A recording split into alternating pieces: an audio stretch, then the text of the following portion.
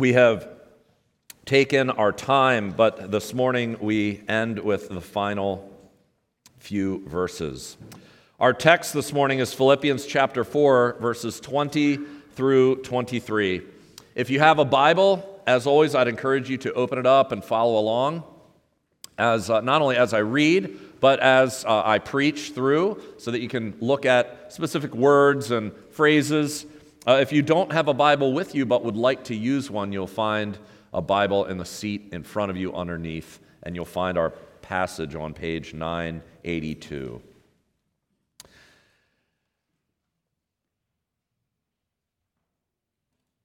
Paul writes this: "To our God and Father be glory forever and ever. Amen. Greet every saint in Christ Jesus.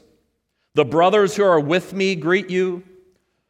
All the saints greet you, especially those of Caesar's household. The grace of the Lord Jesus Christ be with your spirit." Well, Paul has just finished a pretty profound section.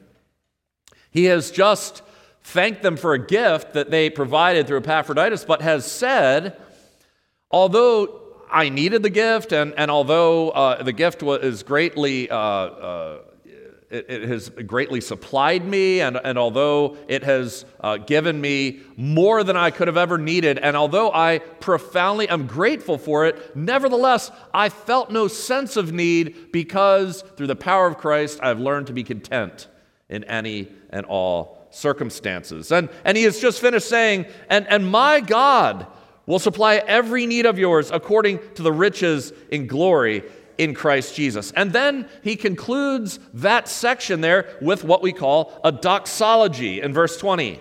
A doxology is simply praise to God. We sang one earlier in the service, the Gloria Patri. We sometimes, I'm sure you are all familiar with what is just called simply the doxology. A doxology is praise to God, and what we see here is really this doxology, I think, not only follows on what Paul has just said, but really follows on what he has said throughout this entire letter.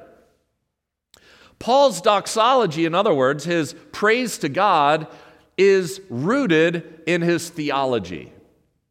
His doxology is rooted in his theology. Biblically speaking, doxology and theology always go together. John Stott puts it well. He says, on the one hand, there can be no doxology without theology. All true worship is a response to the self-revelation of God in Christ and Scripture. On the other hand, there should be no theology without doxology. There is something fundamentally flawed about a purely academic interest in God. Our place is on our faces before Him in adoration. We see something similar in Romans chapter 11. Romans, of course, if you've ever read it or studied it, you know Romans is jam-packed with theology. It is a gigantic, rich theological treatise. And Paul in Romans 9 to 11, he gets really deep into deep theology that is somewhat difficult to understand. He talks about God's sovereign choice in election. And he talks about how in God's sovereignty, He has rejected Israel for a while and has grafted in the Gentiles. And then he concludes that section after talking about His sovereign election and Israel's unbelief and the grafting of the Gentiles into the people of God with this: "Oh, the depth of the riches and the wisdom and knowledge of God, how unsearchable are His judgments, how inscrutable His ways, for who has known the mind of the Lord? Who has been His counselor? Who has given a gift to Him that He might be repaid? For from Him and through Him and to Him are all things. To Him be glory forever. Amen." That's Paul, it seems like, is just erupting in praise after everything that he has just said is true about God. That's, one way to look at our worship service here is you can look at it structured in different ways. But one way to look at it is that it is really theology and then doxology, just repeated over and over again. We begin with a call to worship, theology, which then leads to song, doxology, which then leads to a prayer of invocation, theology, which then leads to more singing, doxology, which then leads to scripture reading, theology, which then leads to more doxology, and on and on. We close with a sermon, more theology, and then we close the service with praise to God, a doxology. Shai Linne, who is a Christian hip-hop artist, I knew him for a little while down at Capitol Hill Baptist Church. He says this: if you have theology without doxology, you just have dead, cold orthodoxy. But if we have doxology without theology, you actually have idolatry. We need to know who it is that we are worshiping, and once we know him, we ought to worship him. We actually went to, on Saturday, Luke once again played in an orchestra, a very select orchestra, but this time it was, the orchestra was kind of, not, I don't want to say a side thing, but whereas the last concert we went to, the orchestra was the only thing, this time it was a select few string members who played along with a huge choir, the PMEA choir. So it's a district choir made up of all kinds of students from high schools all around, the best singers that the schools have. And it was amazing, and they played various different styles, and it was really just beautiful to sit and listen to them. But I have to tell you that the singing that we do here as a choir of God's people is far greater to me than what I heard on Saturday. It's not because we're more talented. We're not. Some of us might be. But it's because we as a choir are lifting our voices to praise God Almighty. There was praise given to God on Saturday, not only by the words, some of the songs were actually old hymns, but again, because God is given glory when his common grace is shown in this world. But the doxology, when we have theology informing our doxology, the praise is that much greater. And Paul says, "To our God and Father be glory forever and ever. Amen." Our call to worship this morning said, "Ascribe to the Lord the glory due his name." When we give God glory, we aren't giving him something that he doesn't have. That's not what ascribing glory to him. He has all the glory, far more than we would ever have or be able in any way to give him. When we ascribe him glory, we're not giving him something that isn't already there. We are acknowledging what he is. We are acknowledging who he is and what he's done. We are giving him glory for who he is and what he has done. And that's why, if you ever pay attention to the songs that we sing here on Sunday morning, they are heavily weighted towards songs that are about who God is and what he's done. They are not primarily about how we feel about who he is and what he's done. And the reason we do that, it's not that those songs are wrong. There are many great Christian artists who have written songs in the moment about how they feel about the Lord. But when we're singing on Sunday morning, we have a lot of people here who came in with a lot of different backgrounds and a lot of different mornings. I came in here this morning, believe it or not, trying to preach this sermon, having lost my wallet.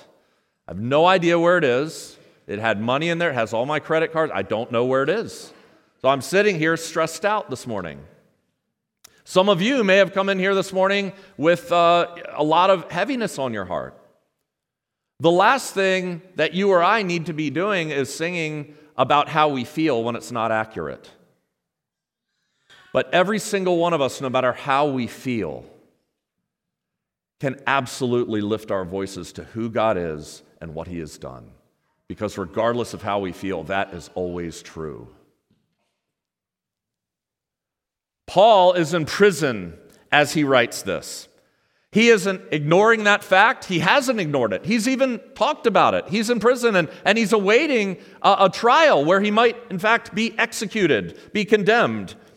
He's not living there under some delusions of grandeur. He doesn't live in a fantasy world. And yet, despite the condition he's in, he can explode with praise to God. And the reason he can is because who God is and what he has done is true regardless of where Paul is or isn't. Paul's temporary situation is not dominating his thoughts. God's eternal truths are dominating his thoughts. Just think back to all the truths that we learned in this short letter of Philippians. Paul has told us that he who began a good work in us will be faithful to complete it. Paul has told us that to live is Christ, but because of Christ, to die is gain. Paul has told us to depart and be with Christ is far better than being alive. Paul has told us that Jesus, though he was in very nature God, didn't consider equality with God something to be grasped, that he made himself nothing and that he did that for us. He's told us that one day, at the end of history, at the name of Jesus, every knee will bow and every tongue confess that Jesus Christ is Lord. He's told us that Jesus will one day transform our lowly body to be like his glorious body. He's told us that we don't need to be anxious about anything, but that instead, that we can let our requests be made known to God, and that the peace of God, which far surpasses all understanding, will be ours. He has told us that it is through the strength of Jesus that we can endure all situations, whether we are brought low or whether we abound. He's told us that according to the riches of glory in Christ, God will supply every need that we have. Whence he has written all of that and thought of all that, what is a little prison sentence? It pales in comparison to what he just told us is true about God and what God has done for us. And then he says, beginning in verse 21, he says things that he's already said. He, in a sense, comes full circle. He ends the way he began, Philippians 1:1, Paul and Timothy, servants of Christ Jesus, to all the saints in Christ who are at Philippi with the overseers and deacons. That's Philippians 1:1. He ends here, greet every saint in Christ Jesus. He begins by speaking about saints, and he ends by speaking of saints. Well, I said this in the first sermon, but it's worth repeating. In fact, we had a guy at the men's study on Tuesday ask the question, what is a saint? What does Paul mean by that word? Because I think when we think of saint, that word, generally speaking, I think we think of a super important religious figure in church history. Somebody who was maybe ultra religious or did something really great for Jesus and was remembered in that way. And so we call that person a saint. But that's not what Paul means here. By labeling them, these Philippians, as saints, he's not saying they've all done something magnificent and something that we ought to remember. He's simply calling them each what they are, which is a holy one. The word saint, it just comes right from the word holy. It means holy one. And a saint is someone who has been called by God to be set apart for him. A saint is someone who reflects God. God is the ultimate holy one. God is the one who more than anyone else is set apart. He is other. God is creator and everything else is creation. And so God is the Holy One. And what you find when you read the Old Testament is that God takes common and ordinary things, such as bread or such as goblets or tables or things that we would find tents. He takes these things and he sets these things apart to be holy, to be used for his special purposes. And that's what a saint is. A saint is a human being who God has chosen from before the foundation of this world and has set apart for his special purposes, ultimately for his special purposes in all eternity, to praise him in glory. Right now, saints are hidden, if you will. If you're a saint, you know it. You know it because your heart has been transformed by the work of God. And you can tell other people that you are a saint. I mean, maybe you don't want to use that word. That may sound a little self-righteous. But you can tell people in the world that you are one of God's people, that God chose you, and probably most people will look at you like you're crazy. But Scripture says that one day, and that the creation groans for this, that one day when Christ returns, the saints will be revealed for all to see. That what is hidden now will be revealed. That those who are not now his saints will see that you were right when Jesus calls you and sets you on his right hand and says, "You are my saint. Enter into my Father's glory." But for now, saints have been set apart. We see Paul in Acts 9, what we heard read earlier. Paul was chosen by God to be his instrument. God says that. He says, look, to Ananias, "No, Paul is a chosen instrument of mine. I'm choosing him to carry my name before Gentiles and kings and the children of Israel."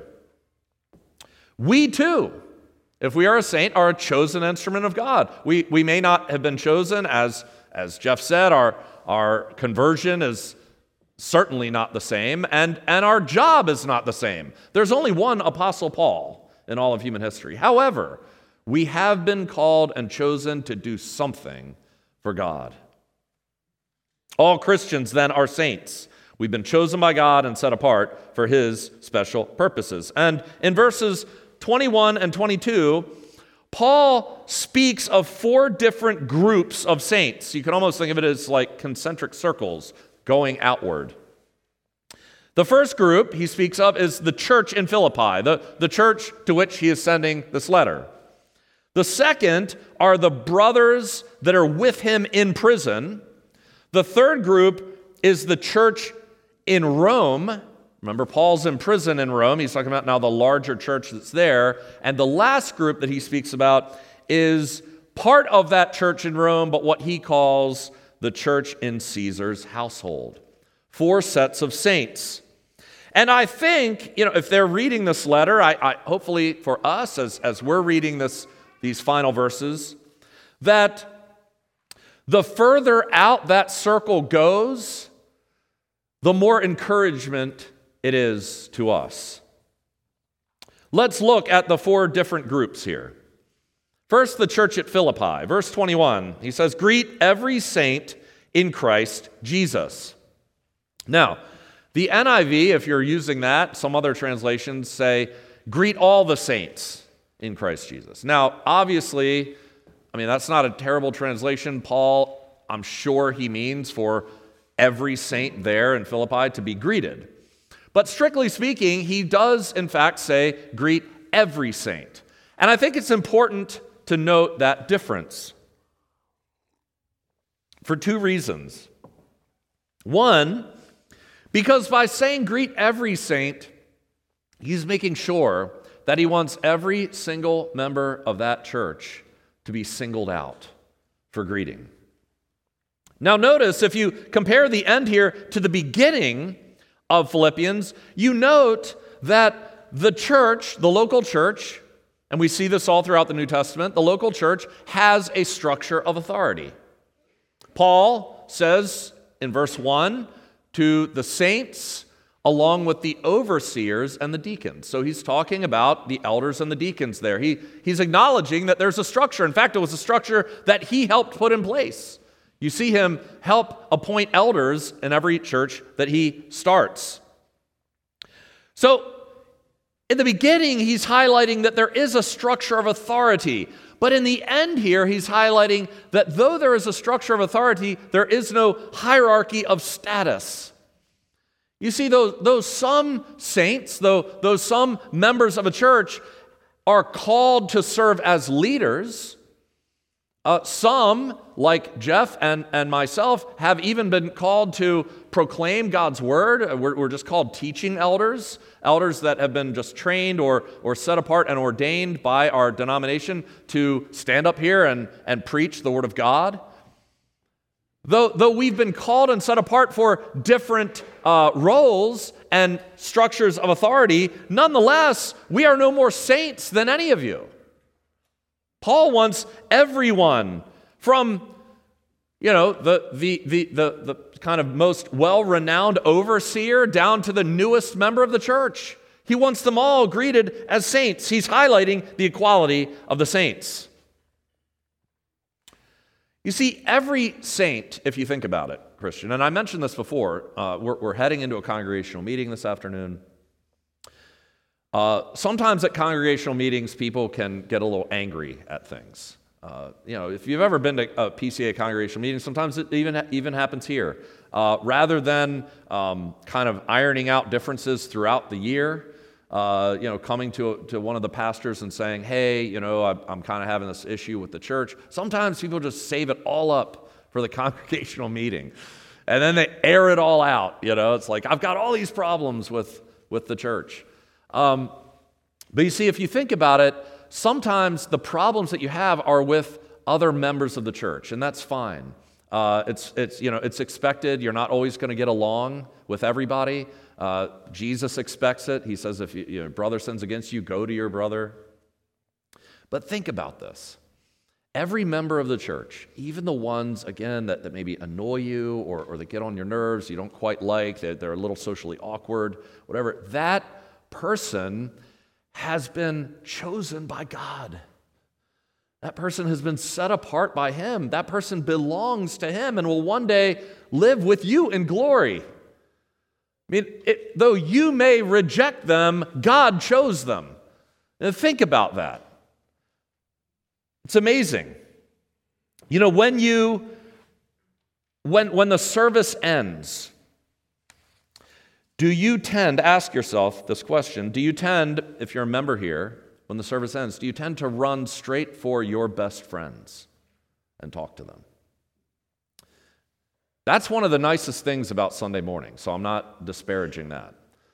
One of the greatest things about Sunday morning is that your best friends that you haven't seen all week, you get to see, and you get to be reunited with. But Michelle and I used to do that immediately after the service ended. When we were in our 20s, we would service end, run right to our best friends. Usually we were sitting with them anyway. So, all we had to do was stand up and turn around, and they were right there. And then we went away to seminary, and we visited another church. And we actually kind of joined that church because the pastor and I became friends, and the preaching was really good. But we noticed that every Sunday morning, we would stand up, and no one would talk to us. And everyone kind of had their own groups of friends. And so Michelle and I made it a point. We said, when we get back to Maryland, and by God's grace, we ended up back in the church we grew up in. We said, when we go there, we're going to make a point to always talk to someone we don't know before we talk to our friends. And I would encourage you, if you tend to go straight to your friends, I would encourage you to talk to someone you don't know and even work it out with your friends. We told our friends, look, we're going to do this. So when we ignore you for the first 15 minutes, it doesn't mean we don't want to talk to you. It just means after 15 minutes or so, we'll get together with you and we'll probably hang out the rest of the day. So just hold off while we greet other people because we don't want to see that happen to anyone else. Paul is stating that each saint is the same. And notice here, by saying greet every member, he's not specifying any by name. Now, that may not seem weird, but if you read Paul's other letters, you'll see that he often greets people by name. He says, greet this person and that person. And I think maybe his longest list is to a church that he didn't even know personally. But here we're talking about a church that he was probably closest with. We've talked about that, how Philippians was his joy and crown, how he called them his beloved, how close he was, how affectionate he was. And here in this church where he knew them so well, he doesn't say one word about any in particular person. He doesn't talk about Lydia. He doesn't talk about the Philippian jailer. He just says, greet everyone. I think he does that on purpose. Because remember, one of the main points of Paul's letter, this letter, was the disunity that was happening there. And he does highlight, you remember, two very important godly women in the church who were having conflict, and which conflict was causing ripples in the church. And he says to them, here's how you ought to think about yourself. In the most important point of this whole letter, in kind of the mountaintop section of the letter, he says, have the mind of Christ in you. Do nothing from selfish ambition or conceit, but in humility count others as more significant than yourselves. And I think in this final greeting, he's putting kind of an exclamation mark on that point. He's saying, I love you all equally. Greet every one of you in Christ. And then the circle widens. He says, look, the brothers who are with me greet you. There were brothers who were with Paul in prison. They weren't imprisoned with him, but they were there visiting with him. We know one, for instance, is Timothy because he mentions him.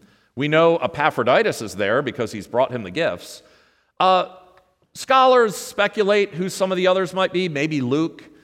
We don't know who they are ultimately. We don't know all the brothers that are with him. But if you think about it, whoever is there with him in prison is visiting a prisoner, and by doing so, really risking their lives. Because we're talking about, again, the Roman Empire.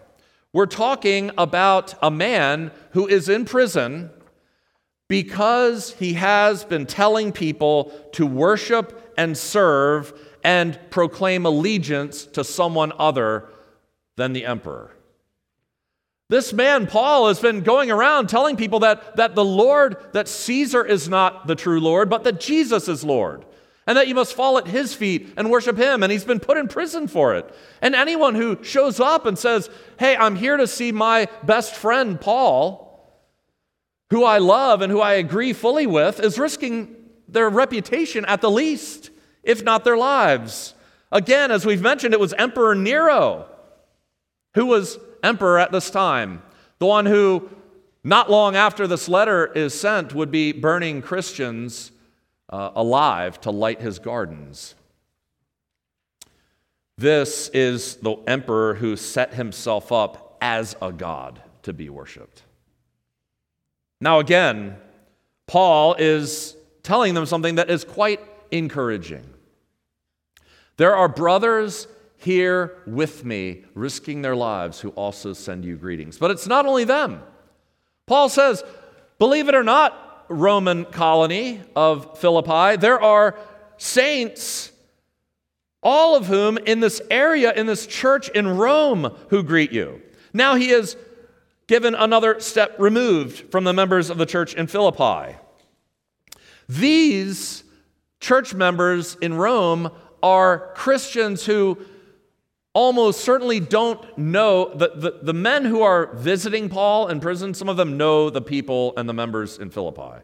But these members of the church in Rome, probably none of them know any of these members personally. None of them will probably ever meet them until they meet in glory. And yet, they are included in this greeting because when Christians belong to God, we also belong to each other. When we are chosen by God for his chosen instrument, we are also made brothers and sisters. And that's why, again, as I've mentioned many times, and why I prayed today, we pray in our pastoral prayer for our brothers and sisters all around the world. Probably None of us will ever meet any of them this side of glory. And yet we care for them because they're part of our family. We pray for them because we love them, because they belong to the same spiritual family as we. And sometimes, as Paul mentions here at the end, sometimes our brothers and sisters come from the most unlikely places. He saves the best for last. He says in verse 22, especially those of Caesar's household. Note the especially here. I can almost picture Paul with kind of a wry smile on his face as he writes this. Can you imagine Dietrich Bonhoeffer during World War II, when he was imprisoned, sending a letter to a church somewhere and saying, I want to pass along greetings from some members of Hitler's family who have come to faith in Christ. Imagine what that would have sounded like. Members of Caesar's household send their greetings to you. See, Paul knew that no one is beyond the reach of God's grace. We heard in our reading earlier that Paul was on his way to kill Christians when the Lord Jesus Christ changed him.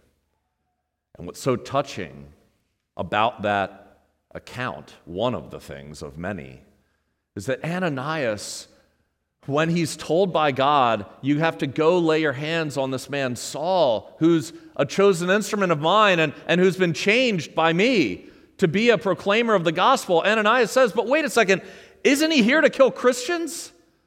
You want me to go walk right up to this guy and lay my hands on him when he's been imprisoning Christians and killing them? And he was here for that very reason? And God says yes. And what's so touching is when Ananias walks into the room, he lays his hand and says, Brother Saul. See, to him immediately, this is my brother in Christ. Whatever he did before is a thing of the past, and God will use him. We don't know what this household included. It may have literally included Nero's immediate family members, but oftentimes when we think of household, we, in our 21st century, we think of those who sit around our dining room table, maybe some in our extended family. But in that day, household included lots of people. Household included your servants. Household included those who worked for your house. If you were kind of a wealthy person, you had a larger household. And all of those people were included. Well, Nero had the largest household in the world. I mean, this guy had thousands of people serving him. So when Paul says those of Caesar's household, it no doubt included, I can only imagine, some of the Praetorian Guard. Remember, the Praetorian Guard were like Caesar's bodyguard. They were like the Navy SEALs of that day. And because Paul was waiting to go before Caesar on trial, these Praetorian Guards were chained to him, literally chained 24/7, and they would take shifts. Can you imagine? I mean, like, none of these guys would have actually gone to a synagogue to hear Paul preach. So God brought them to him, right? By other means. I mean, these guys, Paul had a captive audience. Every day, 24/7, person after person, he had a revolving door of people, Gentiles, who needed to hear the good news of the gospel. And as far as Paul was concerned, he could be a dead man anyway. What difference does it make if he continues to proclaim the gospel while in prison? And what Paul has already said to them is this: listen, Philippians, I want you to know. See, because just think about it. If you're one of these Philippian Christians, hearing that Paul is in prison has got to be the biggest blow to your faith. 10 years ago, this guy shows up on your doorstep. He proclaims that not Caesar, but Jesus is Lord, that you ought to worship him and serve him. And you've hitched your wagon to this guy. He's supposedly Jesus' prime instrument. Jesus has chosen him to go all around the world and preach the gospel, and now the guy's in prison? You mean the Lord that I'm worshiping couldn't even stop this man from getting caught and imprisoned? Who am I following? I've risked my life. I've given up everything. They're living in a Roman colony under persecution, what we've heard. Perhaps risking their own life. And Paul, knowing this, says, I want you to know that what has happened to me, that I've been put in prison, has served to advance the gospel. See, it's become known throughout the whole imperial guard and to all the rest that my imprisonment is for Christ. He told them that earlier in chapter 1. And here at the end, it's like he puts the final exclamation mark and says, I wasn't kidding when I said that. There are some in Caesar's household who are now your brothers and sisters in Christ. Paul closes here in verse 23 with a good word, a benediction. We have a doxology and now a benediction. The grace of the Lord Jesus Christ be with your spirit. And again, Paul comes full circle. Philippians 1:2, grace to you and peace from God our Father and the Lord Jesus Christ. And here at the end, the grace of the Lord Jesus Christ be with your spirit. And so we too end this series where we began, with the unmerited favor of God through our Lord Jesus Christ. Christian, that is what it's all about. From beginning to end, just go back through this letter when you get home if you want to, and look at it from beginning to end. In some way, every single thing that we have is tied into the Lord Jesus Christ. There is nothing that we have that is not in Christ. And Paul ends by saying, do you understand, Philippians, that the grace that you have received is from the Lord Jesus Christ? That's such an important phrase because back then they were told to proclaim Caesar is Lord.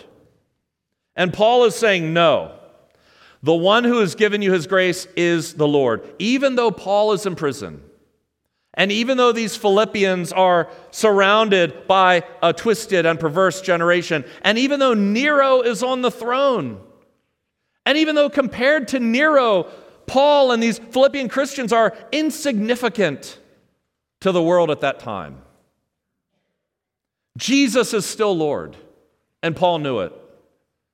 Paul proudly proclaimed that it was Jesus who was Lord, and Jesus as Lord was building his church. And Nero couldn't stop it. The Roman colony of Philippi and its pagan worship couldn't stop it. Nothing in human history could stop it. And friends, nothing today can stop it. In Paul's day, as he wrote that letter, it probably looked to everyone alive that it was Nero who had all the power. Paul was some insignificant Jewish preacher who had thrown away a life of ease to suffer for an even more significant Jewish carpenter from Podunk, Nazareth. What a shame, people must have thought. But fast forward 2,000 years. Nero is barely remembered, and the Apostle Paul towers over human history. But even he fades into obscurity when compared with that obscure carpenter from Podunk, Nazareth, who reigns as Lord of all of human history, because before he was the carpenter in Nazareth, he was the Lord from all eternity.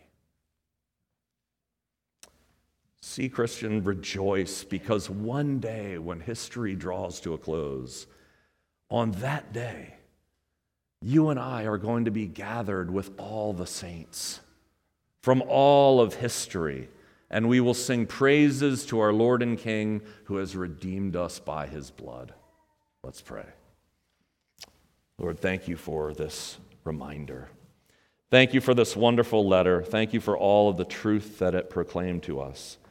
And Father, as we depart today, help us never to forget who you are and what you have done. In Jesus' name, amen.